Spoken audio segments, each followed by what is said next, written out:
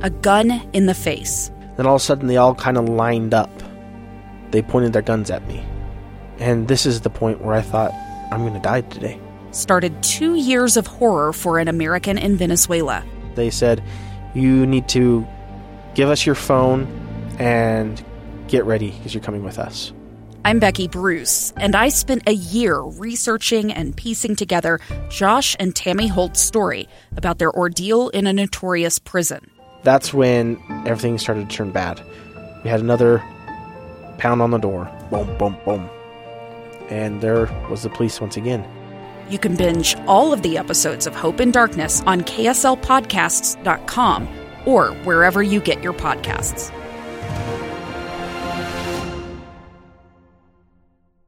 Welcome back to Live Mike. I'm Lee Lonsberry. A lot of great stuff still ahead. Be sure to tune in during the entire 2 o'clock hour today on Live Mike. We are just hours away from the deadline to get your mail-in ballot either submitted to the clerk's office or postmarked, because today is primary day here in Utah. There are a number of races being contended here in Utah today. A number of parties are, a number of races are seeking the nomination of their party. The biggest one, in my opinion, is the race for governor. There are currently 4 men competing with one another for the Republican nomination for governor. You know that. You know their names. You have seen their signs. You've heard them interviewed here on this station and elsewhere. Spencer Cox, John Huntsman Jr., Thomas Wright, and Greg Hughes all will be guests of mine today. You'll be able to hear from them for the last time before you make your decision today on primary day. That's all coming up during the 2 o'clock hour. We'll speak with all 4 of the GOP candidates for governor coming up. I want to, for the next few minutes here, look at this situation which is still being sorted out regarding an allegation that Russian military intelligence sought to pay bounties to Taliban fighters or others to kill U.S. soldiers. To kill U.S. soldiers. The allegation is that Russia placed bounties on the heads of American soldiers. The second allegation is that the president knew about it. Well, the White House says that's not the case. That they didn't know about it. They didn't know about the allegation. Congressman Chris Stewart sits on a permanent select committee on intelligence, and this morning spoke on KSL News Radio, spoke with Dave Noriega and Mia Love, former congresswoman here from the state of Utah, filling in for Debbie here today, and they talked about these allegations. Let me first, though, share with you a statement which was released yesterday by Congressman Chris Stewart, that coming before the comments he shared today on these airwaves. It says, this again, the statement from Congressman Chris Stewart, about 22 hours ago, he put this out. He says, I met with national security officials at the White House yesterday. Media reports that POTUS was briefed on Russian plans to pay bounties for killing U.S. soldiers is not true. The raw intelligence simply did not reach the level of credibility sufficient to brief the president. As a veteran and member of the Intelligence Committee, this again, Representative Chris Stewart, I have no greater duty than to protect those who serve. To suggest the president would place the interests of Russia over our service members is absurd. Ironically, malicious leaks and inaccurate reporting such as this weaken our ability to defend our soldiers around the world. Worse, in this case, it makes it less likely we will ever know the truth of Russia's intentions. All right, that was the statement yesterday from Chris Stewart. Let me tell you something about Chris Stewart. He's a veteran of the United States Air Force. He is of a different breed.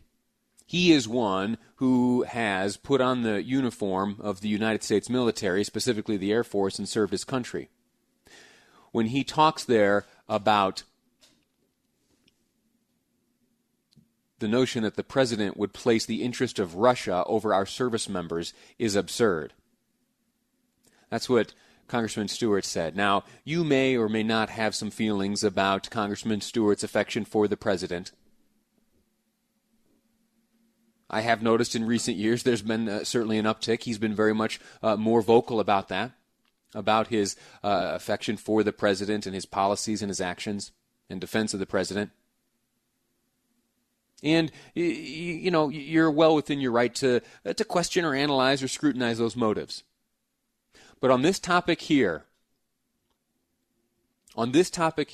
relating to the safety of service members, I'm going to trust the analysis of Congressman Chris Stewart. I told you he appeared this morning on KSL News Radio speaking with Dave Noriega and Mia Love. Dave introduced Chris as contending that the president was briefed on the intelligence. Here's Congressman Stewart's response. Not only do I contend the president wasn't briefed, I mean, it's just a fact he wasn't briefed.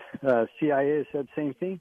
Director of National Intelligence has said the same thing. All the national security staff affirm that. I mean, it's just true that he wasn't briefed on this. But you know what?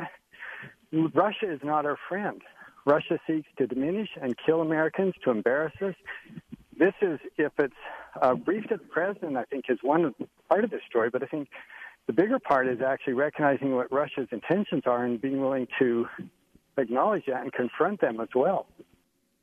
Now, there is this question of whether or not intelligence did brief the president. The assertion is that the credibility of the allegation did not rise to the level required to brief the president. Congressman Stewart addressed that. I mean, this is one of literally hundreds of examples, maybe thousands, of potential intelligence issues that we're trying to track, we're trying to understand. People talk about the presidential daily brief, and they have this perception that they come in every morning and they tell the president everything. Right. It's impossible to do. There's just too much information. You have to choose that you know is credible and that you know is urgent or is falling in line with policies that he's trying to implement. This never reached that threshold. We've looked at this actually for years. Some of this intelligence goes back many years. And so it's something we've been trying to affirm one way or the other. But we just never reached the level of credibility to bring it to the president's attention yet. It's just one of, as I said, many, many things that we're tracking and trying to determine, you know, what is real and what is actually imminent and what do we have to deal with right now. The last comment I'd like to share with you here from Congressman Chris Stewart, again, a retired member of the Air Force, currently serving in Congress on the Select Committee on Intelligence, you know, someone with close proximity to this information here, regardless of what you feel about his politics, his proximity to this information is important and it is relevant and it is the reason why we should be listening to him. There are certain unintended consequences that come from accusations like this, and it is the unintended consequence here that there are families around this country with deployed men and women wearing the uniform of the United States military who may be worried about their child's safety, their husband's safety. That's maybe the most important point of this whole discussion, and that is the president, the executive, members of Congress. I mean, my gosh, you know that I'm a veteran, my family, my brothers, my father. The American people support their soldiers. The president would never ignore intelligence that threatens our soldiers. I just don't believe he would ever do that. None of us would.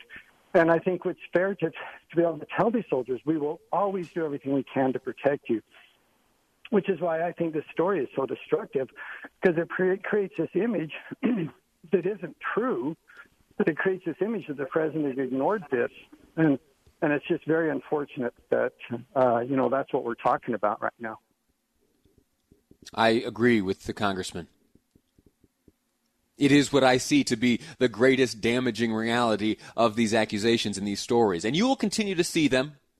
You'll see them play through the headlines here this evening, I'm sure, and into tomorrow and down the road. And Democrats will try to use this as some sort of tool against the president. But remember what Congressman Stewart said right there, that there is no one more important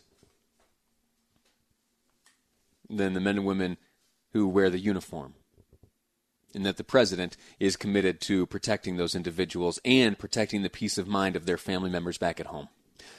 We're going to take a quick break. When we return, we are going to set our sights on the United States Senate. There have been some questions asked and some answers given regarding opening the workplace, and reopening schools. Senator Romney sits on the committee grilling Dr. Anthony Fauci and the head of the CDC. We will get both Senator Romney's questions and the responses he was given next on Live Mike. I'm Lee Lonsberry, and this is KSL News Radio.